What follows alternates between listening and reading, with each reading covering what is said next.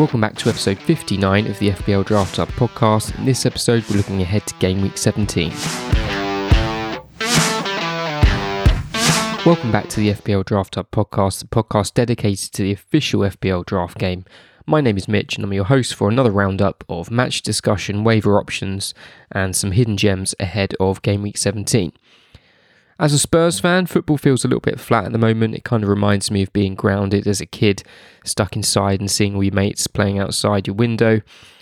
As it stands on Sunday night, it seems that the Spurs squad is getting back to some sense of normality, and the rumours are that the game week 17 fixture against Leicester is likely to go ahead.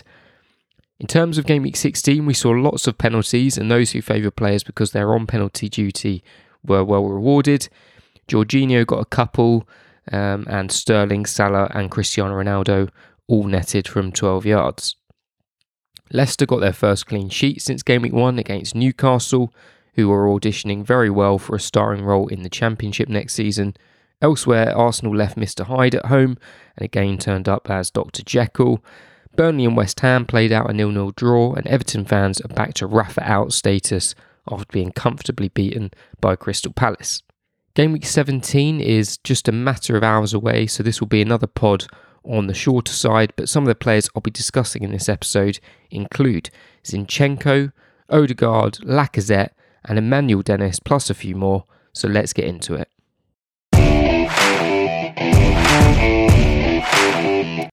So I'm going to skip the fixture barometer and go straight into the picks, starting with Zinchenko for Manchester City, who have Leeds this week. Cancelo picked up his 5th yellow card and so will miss that next game. Walker was rested, so he should easily slot back in at right back, with Zinchenko slotting in to left back. The only other option they really have is Nathan Ake maybe to play at left back, but I think they lose too much in attack without Cancelo, so I don't think we need to overthink this, and if he's available in your league, it could be a very worthwhile 1-week punt. Another defender to consider is Kieran Tierney. Now, many probably will have held him throughout the patch where it looks like he was dropped, but it does look like he's back in favour again and he's picked up an assist or two already. We all know what he can do when he's in the team and playing, but the question marks still remain over how reliable he can be over the season. But if you're not too worried about him potentially getting injured next week or the week after, he could be a good name to have for a few games over the Christmas period. In midfield, I'm going to highlight Hakim Ziyech for Chelsea. Fully rested in the last game against Leeds, and I fully expect him to start against Everton on Thursday night. I'd be quite surprised if we don't see Lukaku get his first league start since coming back from injury, having just made sub-appearances so far, and that could provide Ziyech with some useful avenues for points. I'm also saying this slightly hopeful because I've been carrying him in my team for a few weeks. Sticking with Chelsea, the other name we have to mention after this weekend is Jorginho. I think he's very likely to start again given the injuries which continue to plague Chelsea in central midfield. I'd be very surprised if he's dropped for this game, and if you fancy Chelsea to get another penalty, he's your man. On to Arsenal. Odegaard, the former Real Madrid man, is beginning to show why he comes with such an impressive CV, and he's now scored in 3 consecutive games against a mixture of opposition. As already mentioned with Tierney, Arsenal do have some decent games over the Christmas period. They've got West Ham, Leeds, Norwich and Wolves, and he seems fairly nailed on to start the majority of games. Of course, in these midweek game weeks, there can be all kinds of selection madnesses with managers not keen on certain blokes playing 3 games in a week, but I'd be surprised if Arteta thinks he can afford to drop the man in form. Staying with Arsenal again, I'm going to talk about Alexander Lacazette. Somebody who I was fairly cold on when I did my player rankings update a few weeks ago, but with Aubameyang in detention, I think we'll see Laka start a few more. He's rounded off an absolutely cracking team move in the opening goal against Southampton on Saturday, and you just feel that had Aubameyang been in that position, Arsenal fans would be talking about a great goal that could have been. On a side note from that Southampton game, it sounds as though Southampton came away from that having picked up injuries to Adam Armstrong and Armando Broja up front. They've already got Che Adams out on the injury list with a hamstring injury, so if there's any sniff that one of them is okay ahead of that midweek game, they're fairly nailed to start and could be another one to consider if you are looking to bring in a new striker for that game against Crystal Palace. Now, as a owner of Jamie Vardy in my main draft league, it annoys me to have to mention Daka, who's now started 2 games in a row, and he's come away from those 2 starts with a goal and 2 assists. Now, whether Vardy's not quite 100% and he's just being rested a little bit over the busy period, I'm not sure. But Daka's certainly taking his chance, like he has done on a few occasions already since joining Leicester. And I'm sure many will be starting to look at him as a potential option. We haven't really seen much of Iheanacho recently. I still think Vardy is the main man, and this is probably just a bit of respite for him. But Daka is certainly one to keep an eye on, especially if Vardy was to pick up an injury. The other striker we have to talk about is Emmanuel Dennis. He's now up to 5th in the overall points table with 84 points. He's got 7 goals and 6 assists, 10 goal involvements in the last 8 games. Watford have now come through that horror run of fixtures that Ranieri was faced when he took over, and now have some very winnable fixtures coming up. Next 3 games are Burnley, Palace and Wolves, and if Dennis is still floating around your waiver pile in your draft league, he definitely needs to be mopped up sooner rather than later.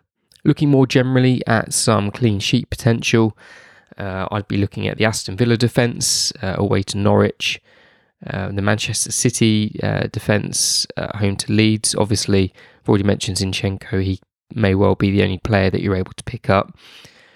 Chelsea and Liverpool both seem pretty good bets for a clean sheet, but you're unlikely to pick up too many of their defenders on the waivers. And an outside bet for a clean sheet, a real outside bet, I'd say the Watford defence, who, as woeful as they are playing Burnley. And, especially if Cornet remains out, Burnley are now goalless in their last 3 Premier League games. Just generally, just look like a really poor Burnley side up front. And if anyone's, going to allow Watford a clean sheet, it's probably them at the moment. I will quickly pick a most hidden gem, a nice clean sheet 6-pointer for last game week's most hidden gem pick, Diop for West Ham. For game week 17, I'm going to go for Diogo Dalot. Still only owned in around 2% of 16-team draft leagues, playing away to Brentford. The only spanner in the works would be rotation, but with Ralph looking to improve fitness anyway, he may stretch a lot of these guys he likes to 3 games on the bounce.